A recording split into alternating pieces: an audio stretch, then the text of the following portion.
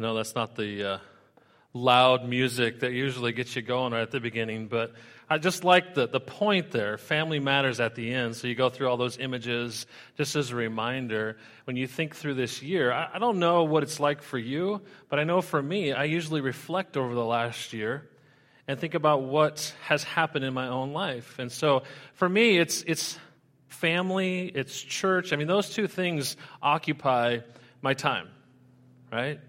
Family and church. And I spend the vast majority of my time doing that. People will be like, oh, what's your hobby? What do you like to do? I'm like, whatever it is with family and church. I'm like, that's pretty much what you got time to do. And so family matters. And I think back over just my family in the last year. You know, some of the memories, and I was asking Rebecca last night, I was like, well, what are some of the things we did in 2018 that you remember? And she rattled off a couple things. She's like, the biggest one was having Evelyn. Yeah, I almost can't say that. It's like a tongue twister. Having Evelyn, so that was a big one. Our family had the opportunity to go to Honduras this last year on a mission trip, so that was a lot of fun, and got to see life, what that was like down there. So we enjoyed that. So those are some of the big ones that kind of stand out and we remember. And then there's the little ones along the way. But as we reflect back, we think back, man, there's a lot of good memories in 2018. And then you start to think forward, like what's 2019 going to look like? And how can we take what we learned from 2018 and help it and adjust or plan for 2019? So that's what we want to take a look at. Now, some of you may be like, I am so glad to be done with 2018. It's one of the worst years of my life. I'm hoping 2019 will be better. Some of you may have fond memories, and certainly there's always going to be bad and good memories in the past, and hopefully there's good memories to be made in the future. But as a church, we want to think about our future and where we're going, and so that's what we do the first Sunday of each year is we come back and we look at what our vision and mission statement is for our church, to remind us what we want to accomplish, okay? And so hopefully if you're not familiar with our mission statement, vision statement, you're going to hear those this morning. If you don't know what Involved Church is all about, maybe we'll answer some of those questions. We also have a class called Involved Church 101, which gives you even more information about our church and what our church tries to do and accomplishes in our community and explains that. So if you'd like to know more about it, we could certainly hook you up with one of those classes and explain that. So let's start into just our mission and what it is we're looking for. Now, a question I want to start with is this one. Do you want to see Involved Church succeed in 2019? Some of you are like, yeah, of course. And I'll just say this, and I don't mean to throw you under the bus or anything, because I don't know if you said this in your head. But if you're like, then most likely you're still kind of figuring out what Involved Church is about, or you're not really concerned about Involved Church, or thinking about maybe what's going on in your life. I don't know. But if it's just kind of like, then probably you're not really connected to Involved Church at this point. So maybe by the end you'll be like, oh, I get it. I see what they're trying to accomplish. And maybe you'll be like, yeah, that's good. I think that lines up with what God wants. Because that's ultimately what we want as a church. We want to do what God wants. We believe this is His church. Right? So hopefully your answer is yes. Now a question comes up. What does it look like for Involved Church to succeed? I'll pull this up a little further here. There are a lot of books out there, a lot of thoughts as far as what a successful church looks like, what a healthy church looks like. I'm going to go just back to a passage that I turn to quite often when I ask this question. What are the marks of a healthy church? And that's out of Revelation chapters 2 and 3. And what you've got going on here are 7 different churches that existed that Jesus writes to, John writes to, but Jesus comes and talks to John about them and says, these are the issues that they're going through. These are the concerns I have about those 7 churches. Now, I don't think we're much different than those churches at the time. And so I think there's a challenge here for us, and these are the things that were important to Jesus, then they ought to be important to us as well, right? So that's what we're going to take a look at. And I'm just going to quickly summarize these because earlier when we started Involved Church, we went through these a little bit more. I'm going to summarize them, but they kind of launches us into where we're going from here.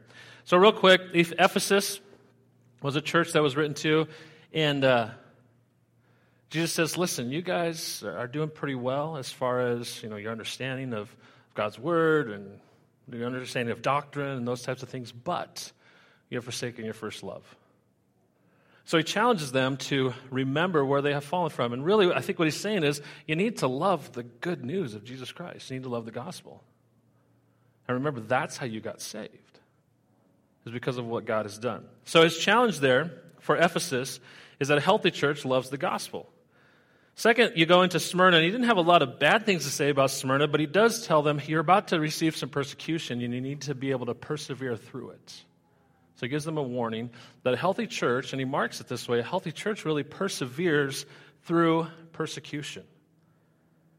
And then he moves into the next one, to Pergamum, and he says, listen, you guys are persecuted already, but you're starting to compromise. And sometimes that happens, like when the persecution gets poured on, you start to adjust a little bit and maybe compromise. He says, don't compromise. You're persecuted. Please do it without compromising. Then he goes to Thyatira, and he says, listen, you guys are in the world, just like we're in the world today. We have jobs, we live in a community, we function as people in the world, but we can't compromise. And that's what happens sometimes. You get into the world, and the worries of the world start to eat away at us, and we begin to compromise our faith. So he tells Thyatira, a healthy church is one that lives in the world but doesn't compromise. And then he goes to Sardis, the fifth church, and he looks at them and he says, you guys have a reputation for being alive, but actually you're dead on the inside. And that was kind of scary, because I think us, here we are, we're in a very image society, strong image society, and that there are people that know how to put on a good image. We know how to do that well and cover up the inside. And so I read that one, I'm like, man, that one, it's kind of scary. Because personally, I can see that. And as a church, I think we can see that too. Or Sunday morning, we come in, we do our celebration, we're excited about what we hear, but we don't really share much about what's going on inside and what God's doing there, or what sin has been doing in our life. So he challenges them to live with integrity. And then he goes to the sixth church here, Philadelphia, and he says Philadelphia is one that is poor and dependent on Christ, and he really doesn't have anything bad to say about them.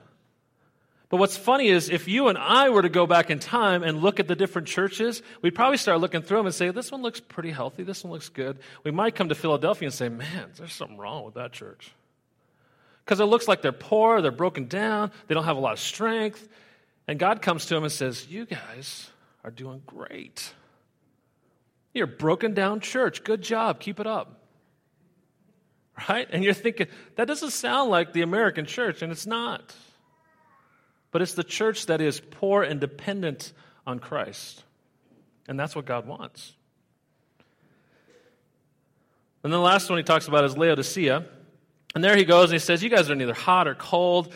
I wish you were one of those, but instead you're lukewarm. I just want to spit you out of my mouth. Anytime you put lukewarm water in your mouth, you're like, I don't like this, right? That's what he says here. You guys are lukewarm, spit you out of my mouth. You're useless. That's kind of harsh. But the point he's making is a healthy church is useful for God. It goes to God, says, hey, you are God, I am not. You are the potter, I'm the clay. Make us, mold us, use us as you want. So those are the marks of a healthy church. Loves the gospel, figures out what to do with persecution, move through it, doesn't compromise, lives in the world, has faithful integrity, is dependent on Christ, and is useful. That's what we want to see at Involved Church. Are we perfect at it? No. Are we a messy church with messy people? Yes. Let's be honest, right?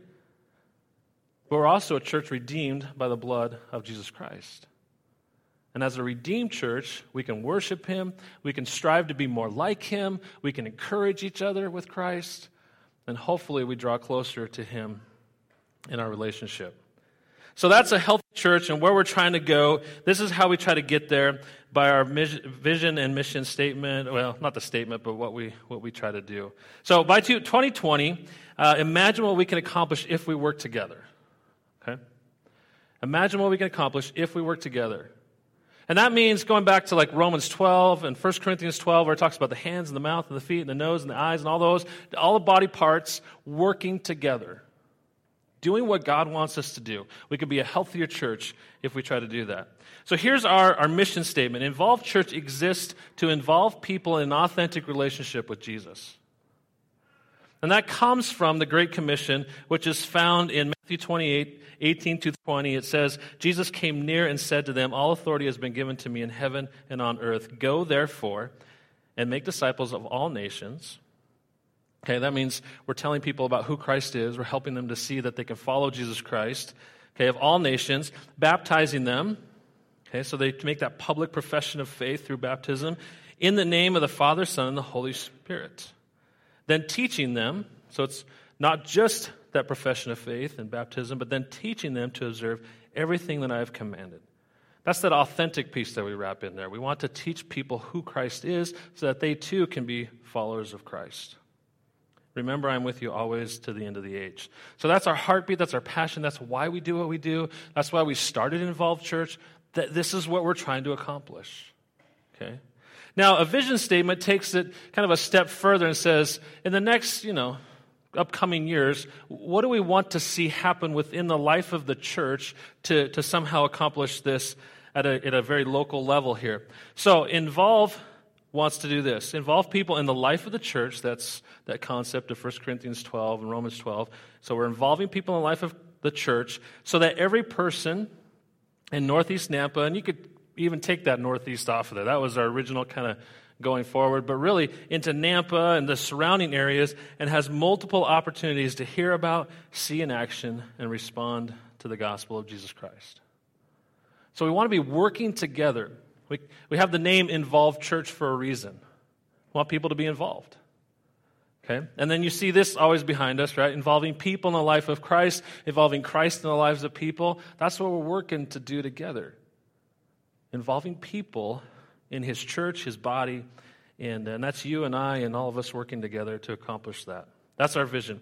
Now, a passage that comes to mind is Acts chapter 15. I'll give you a little bit of the background here. This is a council of 15 people coming together, and what you've got is a group that was out there spreading the gospel to the Gentiles, and the Gentiles were coming to the faith, and the Jews were starting to say, hey, wait a minute.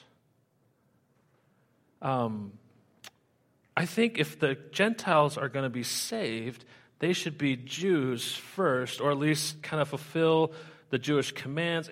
They were wrestling with this idea of what it would look like. And so, as they were talking, the council was kind of talking, what really became clear is there was a group of people that basically thought coming to faith in Christ was just kind of the next step for a Jew to do. And some of the missionaries, especially to the Gentiles, were saying, no, that's not what it's about at all. It's about placing faith in Jesus Christ. It doesn't matter if you're a Jew or a Gentile. It doesn't matter what your background is. You can place your faith in Jesus Christ. And so they had this discussion for quite a while, and then James gets up and starts to talk and says, guys, this is what we've decided as apostles, the ones who followed Jesus around and were with him for about 3 years. He comes, he says, therefore, in my judgment, we should not cause difficulties for those among the Gentiles who turn to God. He goes on to say this, here's what we should do. Instead, we should write to them to do these few things. Abstain from things polluted by idols. Okay? So don't go around and practice idolatry, basically. Or don't go around and practice sexual immorality. Okay? Because that's a bad witness and a testimony out into the world. And don't eat anything that has been strangled and from blood. And then you're like, well, that's kind of weird, right? And the idea there, I think, is really you go back and you'll find out that a lot of times when things were strangled or there were sects out there that would drink blood and those types of things, when that happened, it was usually associated with idols and foreign gods and those types of things. So again, he was basically making a statement, stay away from other gods. If you're going to accept Jesus Christ as God, and you're going to the God the Father as God, then stay with that. And don't mix in with these other gods. So that was the only thing they really said to the Gentiles. You don't have to become Jews. You don't have to be circumcised. You don't have to observe the Sabbath day and all those types of things and follow the dietary laws. But just stay away from the other gods. Stay away from sexual immorality, which is going to hurt your testimony out in the world. That's what they said to him. And here's the reason why I bring this up. I think in churches over the years, one, it can be extremely confusing for people out in the community to know what churches believe.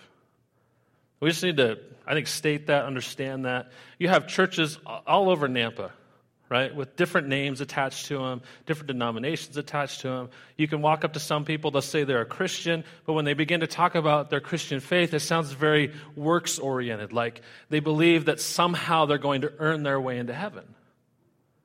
So that could be really confusing if over here this church is saying, no, you get to faith, or you get to Jesus Christ, you get to God the Father through Jesus Christ. They're saying, well, over here it's by works, and here it's saying it's Jesus Christ, and it could be really confusing.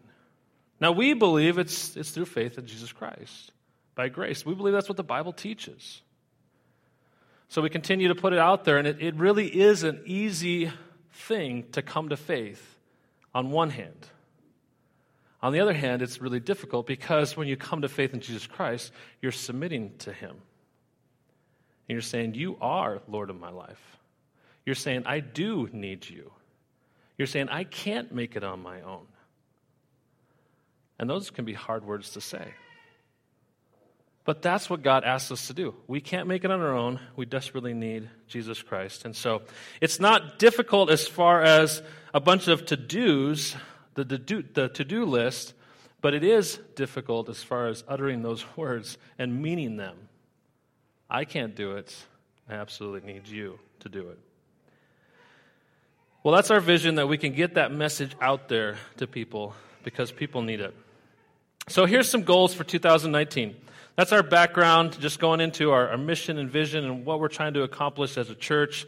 Goals for 2019 as we look forward into this next year and what we want to try to accomplish. Well, the first thing I want to talk about is a closer church. Okay? John 13:35 is a great passage, great reminder for us. By this, everyone will know that you are my disciples if you love one another. I think it's in God's desire and plan that we would be a church that cares for and loves one another in such a way that it would be an outstanding, excellent testimony in our community. That people would say, those people at Involved Church, they actually kind of like each other. Those people at Involved Church, they actually care for, they stick up for one another. Once one of them has fallen, they come along and they help each other along. And out in the community, they're not saying, man, there's some other people in our church that are really messed up, right? They're not ever saying that. Instead, they're talking about how great the people are. And they love their family. They love their church body, their church family. And that would speak great volumes, a great testimony in our community. One of the things, as I was thinking through, I've had the opportunity to move about 3 different times, 3 significant moves in my life. So when I was 21, I moved up to Seattle area, met Rebecca. We had 3 children there in the Seattle area. And then about, 2005, we moved down to the lower Columbia River, little town out there. We moved in that area. We had 2 sons there, and we pastored and ministered in a church there in that community. And then in 2014, we moved here and have been living here since then. But one of the things that I discovered as you move around is that it takes time to get into a community. Now, it varies. Moving up to Seattle and getting into a community usually happens a little bit faster than moving from Seattle and going into a really small rural community like in Cathlama, Washington, which is where we went to. There, people grow up there. People know each other from the time they were infants. They went to school together, and so you're always an outsider. 50 years later, you're an outsider, right? Unless you were born and raised there. So that happens in a smaller community, and it's harder to get in. But no matter what happens, I feel like every time you move around, you do get to this point where you never feel like it's home. At least for the first 2 or 3 years. And I have a theory as to why that is, but I think the main reason is as you move from place to place, like Christmas time comes. We just went through Christmas, right? We just went through Thanksgiving, Christmas, New Year's. When you begin to think back a year ago and you just moved, Where are your memories at? They're back at the last place you lived. They're back with those people that you were with. Right? Where's the Christmas tree at? How do I remember the Christmas tree? Well, it's in a completely different house. What about the meal that we had? Well, it was in a completely different house. And it's funny, we may have been with some of the same people, but we're in a different location. And so your memories start to get a little, you start to feel like, oh, back there feels more like home than it does here. Until about 3 or 4 years go past. And now your memories are where you live. And that's when it begins to feel a little bit like home. Now, why do I bring all that up? I bring all that up because Involved Church has existed for, going on 3-4 years for some of us. Some of you may only be a year, maybe 6 months or something like that. But if you've been here for a while, you're starting to go, hey, this is the church I have most of my recent memories with. And it's starting to feel like home. And so there's kind of an expectation where for some of us, it is like it's family. It's not that it's all we've known, but it's in all of our recent memories. And it becomes a little closer. Then if you come in, and it's been maybe only 6 months or a year or two, you still have memories from your past, and you're making new memories here, and it just takes a little while for it to feel like it's home again. But as we begin to really draw closer together as a church, I think it becomes clear this is the place God's drawn us to. These are the people that God has put into our lives so we can care for them and love them. And the memories we have with them are great. And the past that we have with them is great. And we have those great memories that really help us develop those closer relationships. God wants us to have, I think, those kind of relationships because it has this kind of effect. So the one thing I usually tell people is, people will come in and be like, there's a couple things usually I'll tell people when they come in, like, I just don't feel like I'm connected yet. Well, sometimes just give it time. Sometimes we come in to a church and we expect it to be the exact same church we came out of. That just doesn't happen that way. Just give it some time. The memories start to build and things get better. Life groups are the same way, and that's one of the things I want to talk about. As a church, we want to draw closer together, be a closer family together, and that means, I think, life groups. Life groups is where a lot of that happens. They're extremely important to us. So I want to share with you 2 things from the get-go that we have put a lot of emphasis on at Involved Church. One is our Sunday morning, and we know Sunday morning is for celebration. Okay, it's a time we come, and there's some times where we're connecting with each other and those types of things, but mainly it's for celebration. We come together to sing, to pray, to open God's Word together, and to worship Him. Okay, that's our Sunday morning time, our celebration time. Okay, that's primarily its reason. Yeah, there's other things that happen as well, but primarily it's for celebration. Life groups is about connecting. So that's the other thing I'll tell people that are like, I don't know, I just don't really feel very connected. I'll ask the question, have you been in a life group? And not just like, hey, I checked one out for a little while. Because again, it takes time. Now here's one thing about life groups. And we just got to be honest with it, because I think in the idealistic world, we want life groups to be magical, right? Like a fairy tale. Like we show up at life group, all of our kids are behaving, right? And they're quiet, and every time we say, yes, so-and-so, you may have, just a little bit of the dessert, that they actually listen. All those types of things. Like, we want that to happen. And then we want, like, perfect discussion, like we open God's Word, and everybody's just pouring their lives out, and people are crying, And we're like, man, look at this group is just so close. Or they're excited and joyful because, awesome things are happening. Like, that's what we think. It's like this magical Disneyland that we've just walked into. But it doesn't happen that way. Usually you walk into a life group, and you see somebody over there, and you're like, what's their name again? And then you go over and you start talking to them, and you start asking questions, and there's 2 types of people usually. There's the one you ask one question and you get a full book, like, here it is, and they just rattle it off, and by the end you're like, And then there's the other one that gives you just one word. Like, how was your week? Fine. So what do you do again? I'm a teacher. Okay, well, we're moving on, and you just have those awkward, and you don't even know how to, continue the conversation. Okay, that's reality. That's a little more like what life group is about. Until you get to know each other a little bit more. and you spend a little more time with each other. You connect maybe outside a life group. You go over and you help somebody build a fence or some other project. You connect over coffee, just little things like that. And then things start clicking a little bit more. It takes time. The reality is, life group is a messed up group of people. It can be messy, and there are people with all kinds of different backgrounds, and we're just trying to make sense of life and encourage each other and pray for each other and help each other along. That's what life group's about. But it's connecting with people. And there's some people that are easier to connect with than other people. There's some people who love to talk a lot. There's some people that don't like to talk at all. There's some people that say really awkward things. And you feel like, I've never been around that. Like, that's probably you. But no, I'm just kidding. Like I just learned that Josh thinks some of you guys don't have friends this morning, right? No. This is a great place to go and find friends.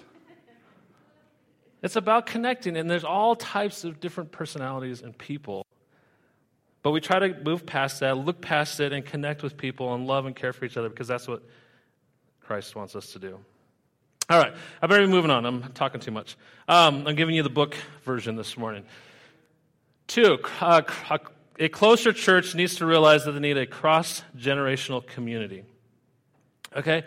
This is a biblical idea. It's not just something like, oh, this is new or anything like this. This goes all the way back into God's Word. A cross-generational community. Meaning that we shouldn't segregate and be like, okay, now we do this to some extent. We have our children's ministry, we have our youth ministry, we have young adults, we have young marrieds, we have old marrieds, we have married with kids, we have married without kids, we have, all these types of things. And then we start to have all these different groups. I think the picture we see in Scripture is that we're all working together to teach and train each other and to love and care for each other. I'm just going to read through this passage. You can look at it later if you'd like to in more depth. But this was written to Titus, a pastor himself. Paul writes this to him. He says, "You are to proclaim things consistent with sound teaching. Older men are to be self-controlled, worthy of respect, sensible, and sound in faith, love, and endurance. In the same way, older women are to be reverent in behavior, not slanderers, not slaves to excessive drinking. They are to teach what is good, so that they may encourage the young women to love their husbands and love their children, to be self-controlled, pure workers at home, kind and in submission to their husbands, so that God's word will not be slandered. In the same way, encourage the young men to be self-controlled. In everything, make yourself an example of good works with integrity and dignity in your teaching. Your message is to be sound beyond reproach, so that any opponent will be ashamed because he doesn't have anything bad to say about us." Now, there's a lot in there that we can unpack. But like I said, I just want to read to get this main point, that the older is supposed to teach the younger. And the younger should respect the older. Now, we're not talking like just a couple years difference. I think he's talking about those who have lived a longer life, have wisdom and guidance that can help the younger, and the younger should be able to look to him and say, hey, I respect the older. So this has become difficult to accomplish today. And there's a couple reasons I think why. One, I'll pick on the older generation, okay? We'll start with you guys. Don't worry, I'll pick on the younger generation a little bit, not quite as much. But the older generation, we have a tendency, whether it's through media, our own beliefs, conversations we've had, we have a tendency to badmouth the younger generation.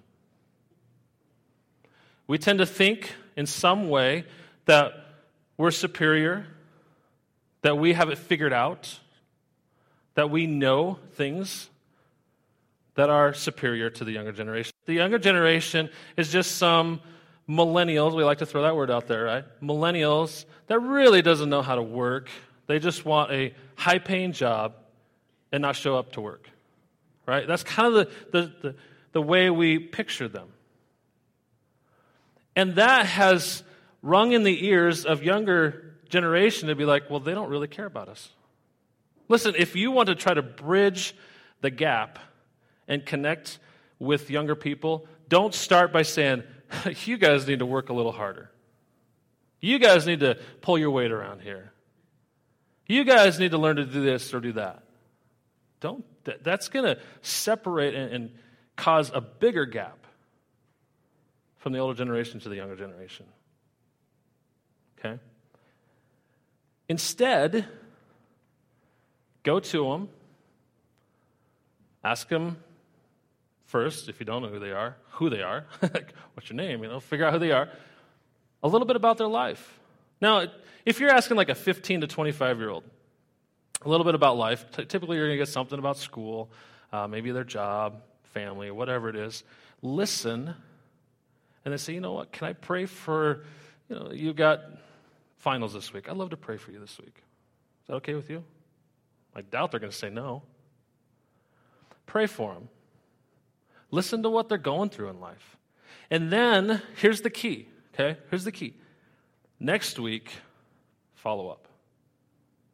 When you see them the next time, be intentional, walk up to them, say, hey, I've been praying for, say, your finals this week.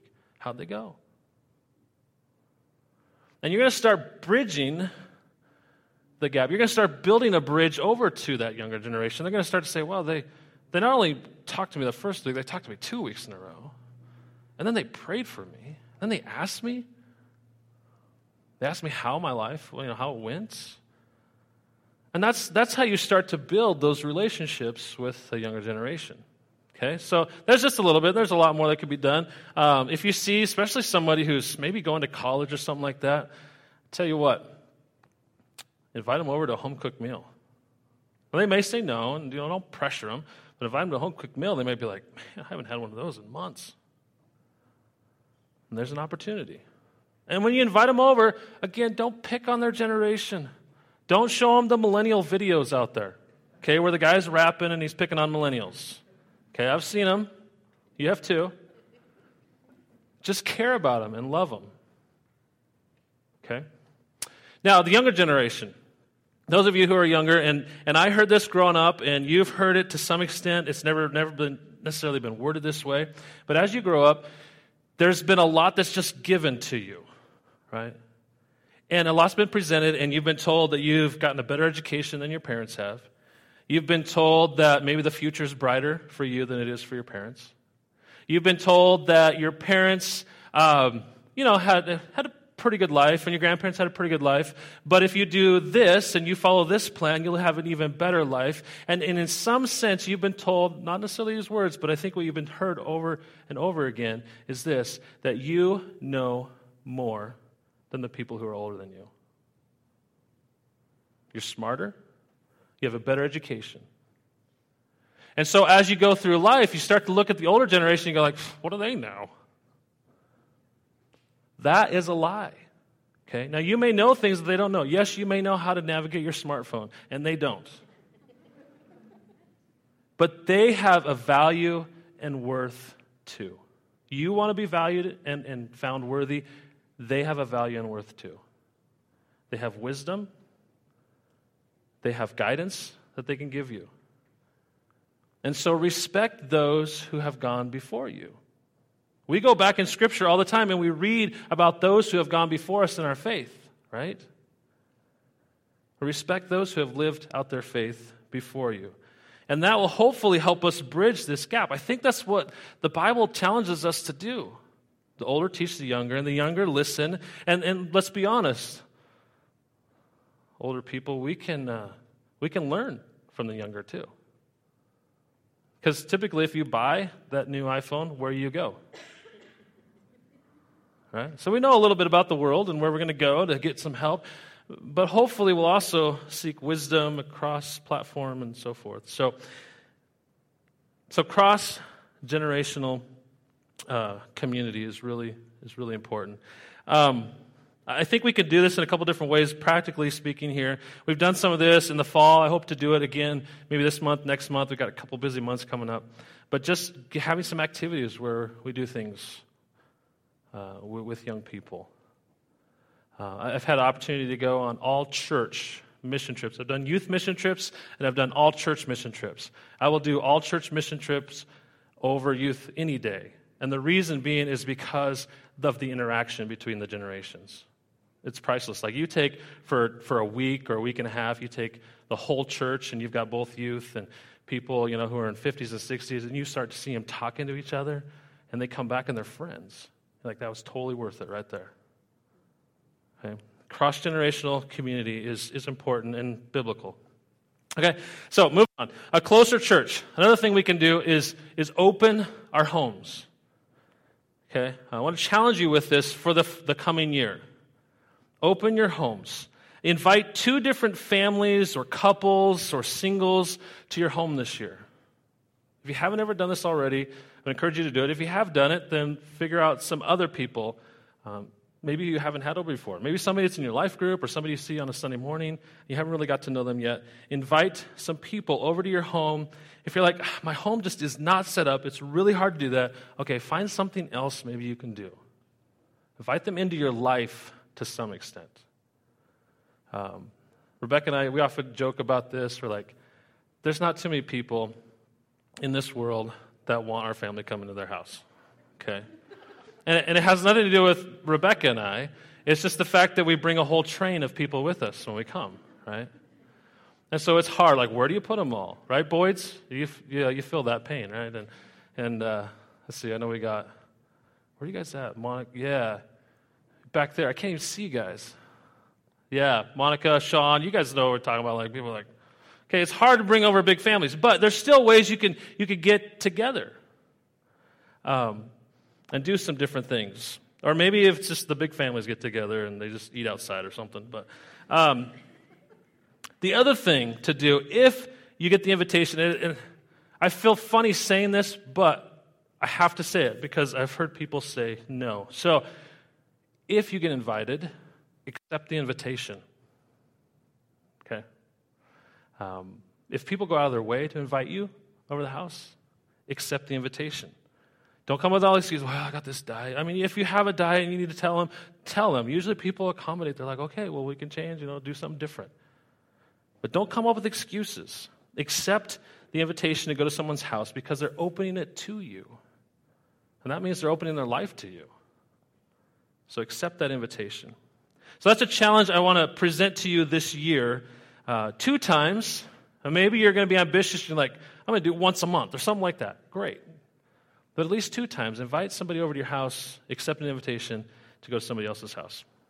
And then the last point I want to go over, goals for 2019, is to get back to outreach.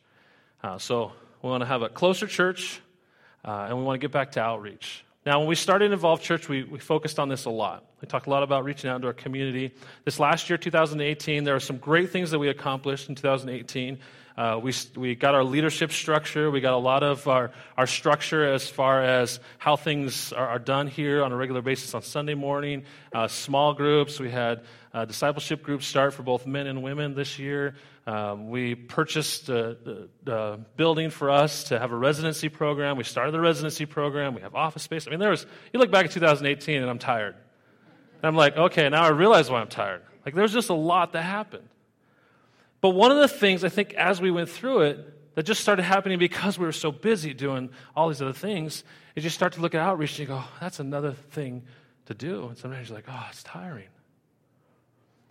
So we've got a lot of pieces put into place this last year. I think it's time for us to look back and say, how are we doing on outreach? So here's the first thing we need to do. 1, pray for a heart to reach the lost. If we've been focused on so many other things and our heart just feels kind of cold towards outreach, then pray for a heart to reach the lost. There are people out there that do not know Jesus Christ as Lord and Savior. We don't want them dying without that knowledge. Pray for a heart to reach the lost.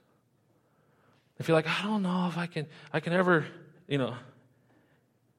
how to get there. Here's a very practical way. It's not as easy to do today because a lot of us don't get newspapers probably. But if you do, or if you want to open it up on your computer or phone, go through obituaries. I know that doesn't sound very encouraging or happy or fun or anything. Go through obituaries and ask the question, I wonder if that person knew Jesus Christ. I wonder if that person knew Jesus Christ. Where are they today? And you may develop a heart for reaching the lost.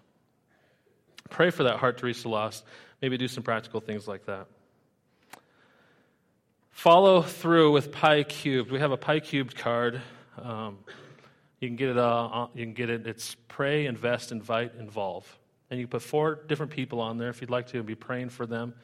Look for ways to invest, spend time talking to them. Invite them into a conversation about Jesus Christ. Invite them to church. Invite them to life group, one of those types of things. And then if they respond and they start asking questions, involve them in church. Get them coming. Get them involved in a life group. Hopefully, they'll accept Christ before, during, somewhere in there. They'll accept Christ as Lord and Savior. But it all starts with that prayer. Pray for them. So by 2020, what can we accomplish together? I think we could do big things, even more than we did in 2018, which is a lot. But we can even do more in 2019. How is God using Involve to stretch you? Here's a couple challenge questions throw up here, and then we'll go ahead and close and give you some time to reflect on these. How is God challenging you to step out of your comfort zone this year? Now, you have response cards. Response cards are there. If you're a visitor, we'd love you to fill it out, and then we can follow up with you this week.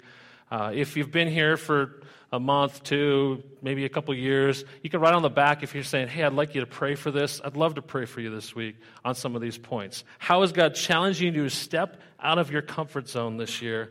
And the second one, what can you do to help bring the people of Involved Church closer together? You can write on there, Pastor Ryan, I don't like opening my house. It's hard for me to do it. But that's an area where I'm challenged this year. Will you pray for me? Something along those lines. I'd love to pray with you, follow up with you. If you have questions, you can put on there, can you contact me this week? Something along those lines, and we can follow up on your response. So I want to give you that opportunity. One thing before I close and give you about a couple minutes to reflect on these, I just want to give a little plug. Tonight we are having the financial class. If you have questions on that, you just want to come to it, please come tonight.